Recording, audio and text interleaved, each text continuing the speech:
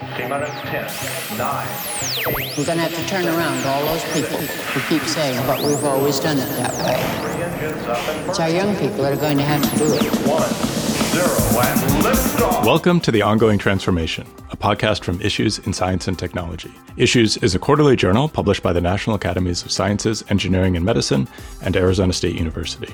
The concept of wide adaptation was a controversial one in the late 1950s. The idea that plants could be bred to produce a high yield in a variety of environments, rather than in a particular region, was not popular among plant breeders. But with the help of an American agronomist named Norman Borlaug, wide adaptation came to be the central innovation of what we now know as the Green Revolution.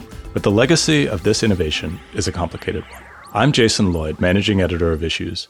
On this episode, we caught up with Marcy Baranski, who spoke to us from her home in Bangkok.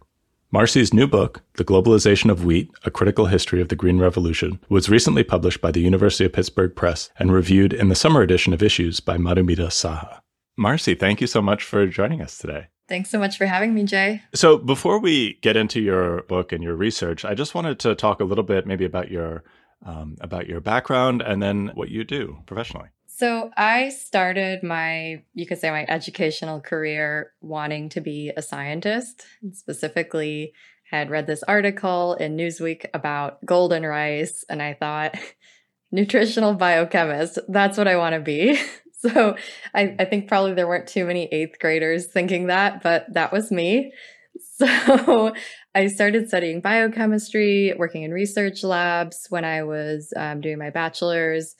But at some point, I had probably, as many people in this space do, this epiphany that, what you're doing in the lab, what you're doing in the field is not necessarily how that gets interpreted by society or used in society. That got me started on this whole social science path. Started taking classes about critical science studies, science and technology studies. And that's what led me to do my graduate program, my PhD at Arizona State in a program called Biology and Society. And so I still was very interested in scientific topics, specifically around agricultural research. I was thinking about how were farmers adapting to climate change? How were scientists thinking about climate change? And that's what led me to start my dissertation research in North India.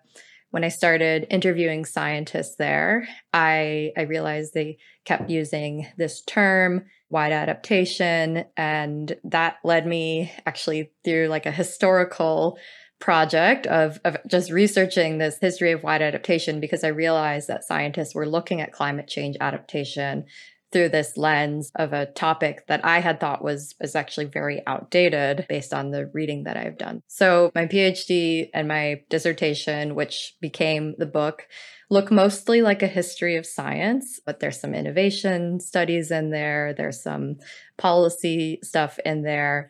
And the policy innovation stuff is what I've based my career on more than the history. Yeah, so let's talk about the book a little bit. So what was the Green Revolution, which is the overarching subject of your book? And maybe we just talk a little bit about the conventional narrative around it. And then later on, we can get into some of the contested aspects of that history. Yeah, so the Green Revolution is this transformation of agriculture from kind of really traditional tools, traditional varieties to a more modern type of agriculture. And you can say it started in the 1940s, but really picked up speed in the 1960s and 70s. And it was this transition from, like I said, from using traditional varieties to using what we call modern or high-yielding varieties of especially maize and wheat and rice. Also, the expansion of irrigation, the adoption of mechanical tools on the farm. Also, and maybe most importantly, the adoption of synthetic fertilizer, which by that point was cost effective enough to adopt in many parts of the world, although my book gets into a lot about that leading to some inequities because it's not affordable for everyone. But anyway, back to the conventional narrative, it's just this idea of like science solving this problem of hunger in the world, that there were these ideas of the population bomb. People in the West were very afraid of these social and demographic transitions that were happening. And so, yeah, it over time become very simplified as this narrative about science and technology triumphing over social problems. So one of the key figures in the Green Revolution, and one you focus on in your book a bit, is Norman Borlaug. And I was wondering if you could talk about him and what his research was. Norman Borlaug was an American agricultural scientist who, starting in the 1940s, was working with the Rockefeller Foundation in Mexico. This was a project to improve wheat production in Mexico. He had also kind of an unconventional scientific path and actually wasn't trained as a plant breeder, but became, I would say, the world's most famous plant breeder. And what kind of set him apart was that he was very hardworking, but I think because of his non-traditional plant breeding background, he had studied actually botany and plant pathology. He thought outside of the box a little bit. And so most plant breeders were thinking about developing varieties for really the local area that they were working. And Borlaug was thinking from an early stage much broader than that. So it also helped that he was supported by the Rockefeller Foundation, who also was thinking about how their work could move beyond Mexico. And Borlaug is known for developing these high-yielding varieties of wheat, but he was also very politically active in getting countries to start using more synthetic fertilizer, and also convincing scientists that they needed to be breeding crops that could withstand these higher levels of fertilizer. So he was very passionate about that and feeling that many agricultural scientists were kind of stuck in the past and were just kind of inside their own bubble and needed to think broader about global food production, about moving into modern agriculture, as he had seen happen in the US in his youth. What was he doing to kind of promote these techniques? Would he go and travel to other countries and talk with government officials, or was he working with farmers primarily, or was he sort of telling his bosses at Rockefeller and they would tell other people abroad? How did this information or this promotion work? The interesting thing about Borlaug is he really became kind of a diplomat. And one of the countries he's most known for his influence on is India. And at that time, it was seen as more neutral for a scientist to be going into India, especially one not affiliated with the US government. So actually, there's a lot of connections between the Rockefeller Foundation and the US State Department. But rather than having, the State Department diplomats go into India and say like, oh, you should be doing this a certain way, or you should be importing more fertilizer, Borlaug was seen as this less controversial figure to represent, you can say, American interests, but perhaps just to say a certain geopolitical view. That's really fascinating. And a part that I find really interesting is the political context for the work that Borlaug was doing. Is that something that you talk about in the book? So that is something that I talk about in the book, is the influence of Borlaug both on science and the politics that were happening in India, and also how that influence continues today. I think some people who are somewhat familiar with the Green Revolution story might even have the understanding that Borlaug worked in India. But what is fascinating is he never worked directly in India. He made, I think, only a few trips there, but through this network of the Rockefeller Foundation, some of the other US interests, he became very, very influential, is very revered there today. There's a statue of him at India's National Agricultural Research Center. And even though he has passed away, his legacy continues to be very influential. I don't want to overlook, though, there was also some strong diplomatic moves going on from US government, especially in the mid 1960s. President Johnson was very personally invested in India's agricultural modernization, and he used some pretty strong arm tactics there, such as withholding food aid. So I would say there was kind of this two-pronged thing of Rockefeller Foundation, as I said, coming in as this less political force, but they were also aided by President Johnson's personal agenda in India and other diplomats who are working behind the scenes and cutting deals, some of which I do go into in my book also. So there was a lot of pressure to like sort of get the Green Revolution going in the way that it transpired. So you mentioned it before, but could you talk about what wide adaptation is and how Borlaug kind of thought about it? Did he come up with the term, or was it sort of existing and he just sort of focused on it in his research? He did not come up with the term. And actually, there's a very interesting paper that recently came out about the Green Revolution in Italy and how wide adaptation, how that played out differently there several decades earlier than the Indian Green Revolution. The connection there is that actually some of the seeds used in that time in Italy made their way to Mexico and were used by Borlaug. And what these seeds, these certain varieties of wheat had was this property. It's a technical term called photoperiod insensitivity. It means, in other words, this variety is insensitive to the length of day and it can be grown at different times of year. So, for example, in India, they plant wheat at a different time of year than we would grow it in the US or Canada or Mexico even. And so Borlaug, through some experimentation, realized that some varieties from certain lineages had this property, which he called wide adaptation or broad adaptation. And that meant these varieties, not only could be grown at different times of year, but he coupled that together with varieties that could withstand high levels of fertilizer and what he felt was a high inherent yield, meaning that these varieties would pretty much outperform most other local varieties. So even if they weren't highly fertilized or highly irrigated, Borlaug argued that these varieties were almost universally superior. And we're mostly talking about kind of tropical, subtropical areas. There are limits to this wide adaptation, but Borlaug was really the scientist who opened up this idea that one variety could be grown over very wide areas. And this had only been considered at specific times in history and never really caught on because it was never really that successful.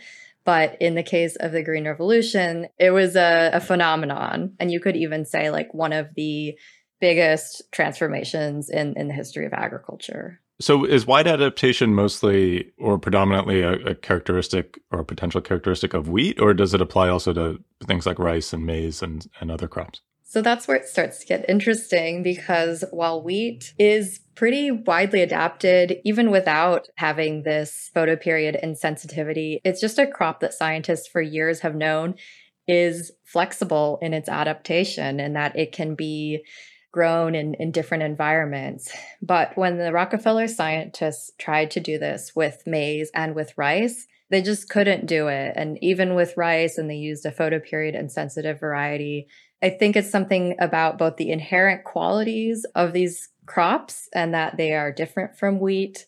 But it's also that, for example, rice is grown in extremely diverse conditions, whereas the wheat farmers that were adopting the high-yielding varieties, they were working in somewhat similar conditions, and you could also say somewhat more favorable conditions. So one of the main arguments that I make is that we use the story of wheat, especially as the archetype of the Green Revolution, but in some ways it should be seen as an outlier rather than this exemplary example, because it really hasn't been able to be replicated in most other crops. And even in wheat, I give the example of in Turkey, for example, they could not use the same type of varieties of wheat in Turkey. It just didn't work in the climate. And scientists working for the Rockefeller Foundation ended up going more like the soil agronomy route, or using conservation agriculture and techniques to preserve soil moisture. So in that case, it didn't universally translate even in wheat, but it makes a good story. And so Right. we like to think that other technologies can also scale in the same way. Was wheat a major crop in India prior to this period? Was it a kind of a staple, or were other crops more important at that point? I would say it was a growing staple, especially among the more urban population. And so India was importing quite a bit of wheat, and India had grown wheat. It's one of the centers of origin for wheat, but I would say it was not a major crop that was grown in India. And due to the Green Revolution, a lot of acreage that other types of crops were planted, not just food crops, but also jute, cotton, these kind of fiber and sugarcane type crops, they became replaced with wheat or wheat and rice. So there was a massive transformation in India to growing wheat. Part of that is also because the government started subsidizing it. And so there is a situation today. You could say unintended consequences. I think looking back, it's a bit clear if you subsidize certain crops that these will be the ones that are grown. So wheat and rice are grown, but they're pretty low value crops. And India is now importing massive amounts of oil seeds, for example, which are, I think, not too cheap to import because they're coming as actually a liquid form. So you did have this replacement of some of the more indigenous crops and varieties, and also more kind of nutritious crops like pulses and millets. And a lot of those were replaced by wheat and rice. So I think the idea behind this wide adaptation focus on agriculture was to increase food production, right? And to try to introduce seeds that would produce more wheat for food, because the concern, a major concern was famine. So I'm wondering, in that particular respect, what are some of the weaknesses or drawbacks to the focus on wide adaptation when your concern is food security? So an interesting thing about scholarship of the Green Revolution in, I would say, the last 10 years is that it's really shown that the Green Revolution wasn't even focused on increasing overall food production, that it was more focused on, you could say, transforming agriculture or modernizing agriculture. And I'm sure that there are scientists that were working for this foundation and for some of the other research organizations that did have very noble reasons for doing their work. And many of them probably did think about this aggregate food production. But when you really look at the archival research and what were the aims of the Rockefeller Foundation and Borlaug specifically, it was not to increase aggregate food production. It was that they thought modernizing agriculture was the only path forward, and that others would lead to starvation, stagnation. But there are some cases where there were clashes between, say, Borlaug and the political planners or economic planners in India who were very concerned about social equity, and they were questioning this strategy of why would you concentrate on these farmers who are adopting the new varieties, adopting fertilizer? Shouldn't you try to spread out the fertilizer more equally throughout the country? And yeah, there's some cases where Borlaug and his colleagues behind the scenes were saying, yeah, actually, it would have been more economic to spread out these fertilizers, but what we really needed to do was show people the change that was possible. So that, I think, is one of the big changes in our understanding of the history of the Green Revolution. But that kind of brings up, my argument about wide adaptation and food security, which is wide adaptation is a broad brush, and agriculture is very context specific. And that's one reason, for example, that the Green Revolution did not really, you could say, catch on in Africa, is because African farming is under extremely diverse biophysical conditions as well as socioeconomic conditions. And when you're dealing with that kind of variation, using technologies that are widely adapted or recommending one size fits all fertilizer levels, etc., these just don't mesh with the local needs. And so you do see that also in India. I talk about the difference between northwestern and northeastern India and how these regions have different needs. But that, to me, that's the downfall of this kind of technological solutions, painting things with a broad brush, is that they work for some people, and those people might be spread out over a wide area, but they also lead to inequities, and they don't reach a lot of the people that really need support the most. That's farmers working in marginal conditions.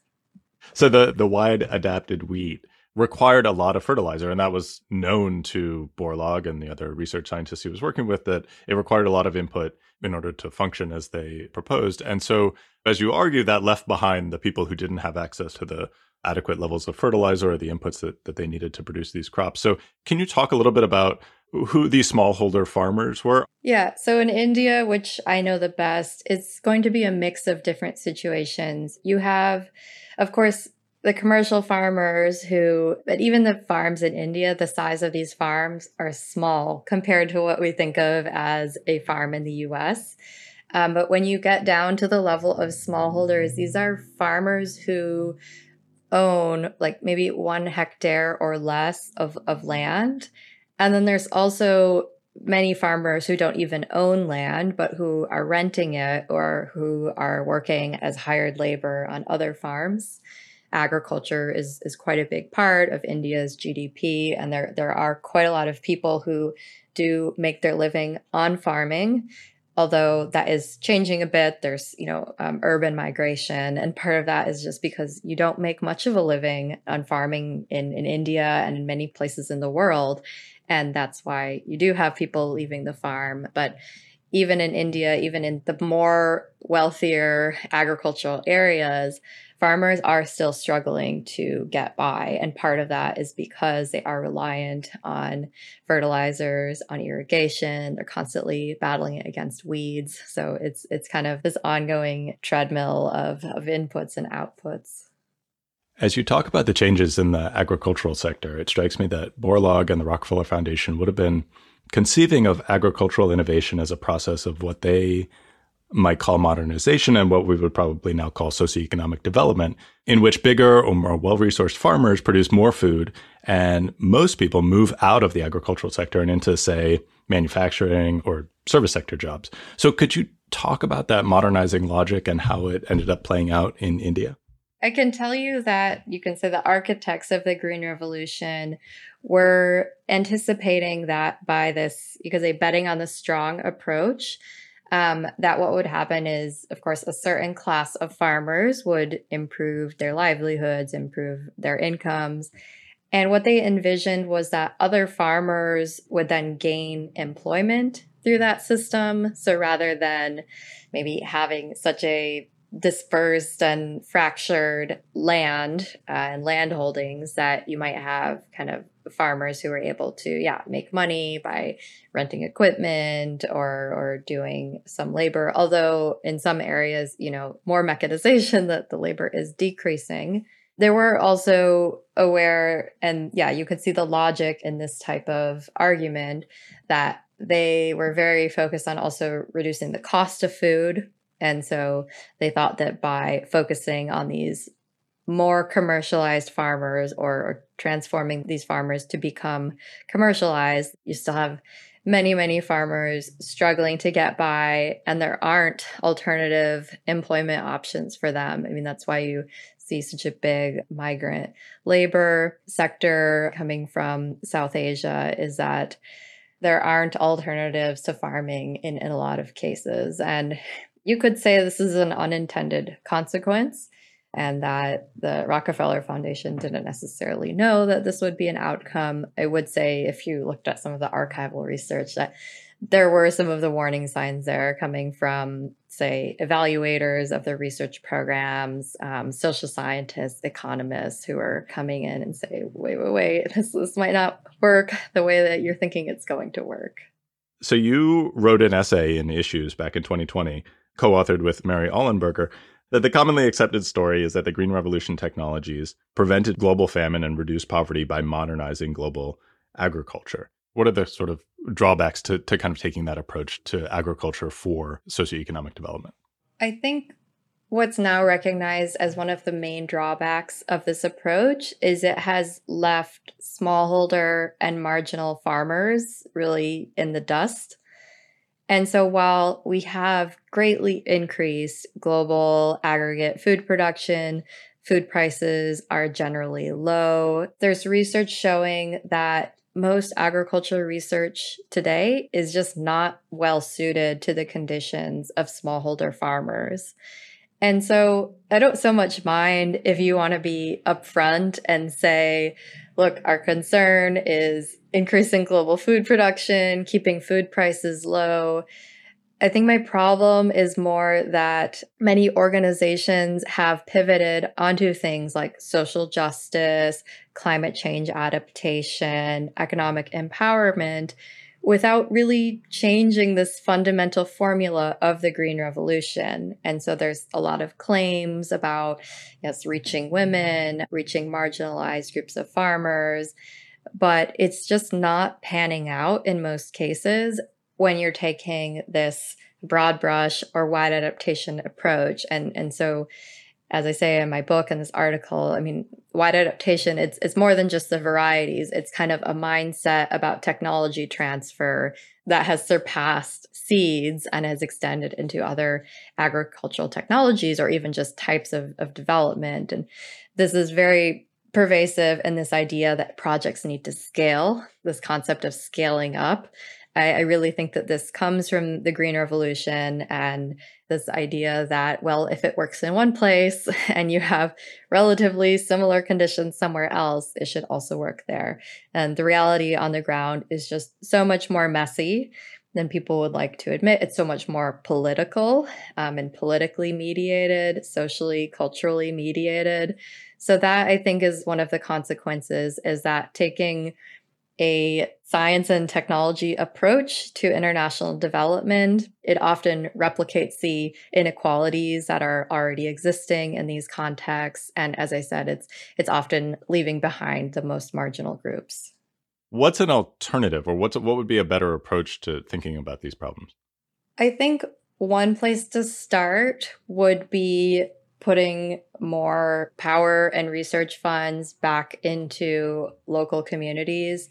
For example, in India, I show very clearly how agricultural research went from a more state-specific subject to a very centralized subject. And when you're centralizing over a country as big and diverse as India, there's going to be places and people who are left behind. So I'm not talking specifically about India, but in general, I think that in agricultural research, there's a need to differentiate what kind of research is more locally appropriate and needs to be conducted in local situations versus what are some of the types of innovation that do need some sort of centralized knowledge or equipment facilities, such as seed banks or, molecular genomic laboratories, but to really differentiate, because what there has been over the past few decades or past several decades is a consolidation towards more of these international research centers where you could say some of those resources could be going to more localized activities. I'm wondering what a more nuanced or critical understanding of the Green Revolution gives us in terms of thinking through ways to move forward. There's a few things I think we can learn from the Green Revolution story. One is that it was an unexpected path. Borlaug was kind of unconventional in some ways, but he was given really the time and the freedom to form a new path in agriculture. And yes, I have heavily criticized this path. I think that Borlaug could have been more sensitive to some of the, social context of agriculture.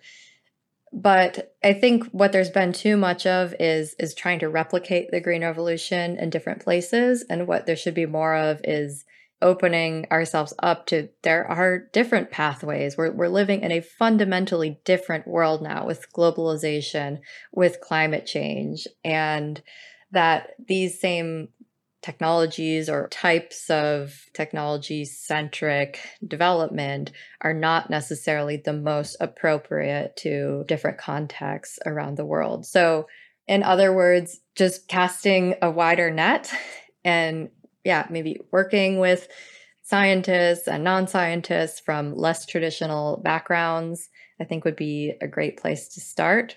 And just being open to the possibilities that the solutions are maybe a bit oddball at first. And Borlaug was really heavily criticized for going against mainstream science. And so I think just being open to these alternate forms, and I'm not saying, in particular to promote agroecology or organic agriculture. I think the way forward is going to be very context specific and will be probably some combination of high technology and low technology agriculture.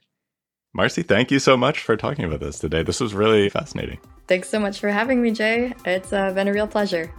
To learn more about Marcy's work, we have a link to her book, The Globalization of Wheat, in our show notes at issues.org, along with Madhumita Saha's review from the summer issue. Do you have opinions about the complex legacy of Norman Borlaug or the Green Revolution? Email us at podcast@issues.org with your thoughts. And please subscribe to The Ongoing Transformation wherever you get your podcasts. Thanks to our podcast producers, Kimberly Quach and Sydney O'Shaughnessy, and audio engineer Shannon Lynch. I'm Jason Lloyd, managing editor of Issues in Science and Technology. Thank you for joining us.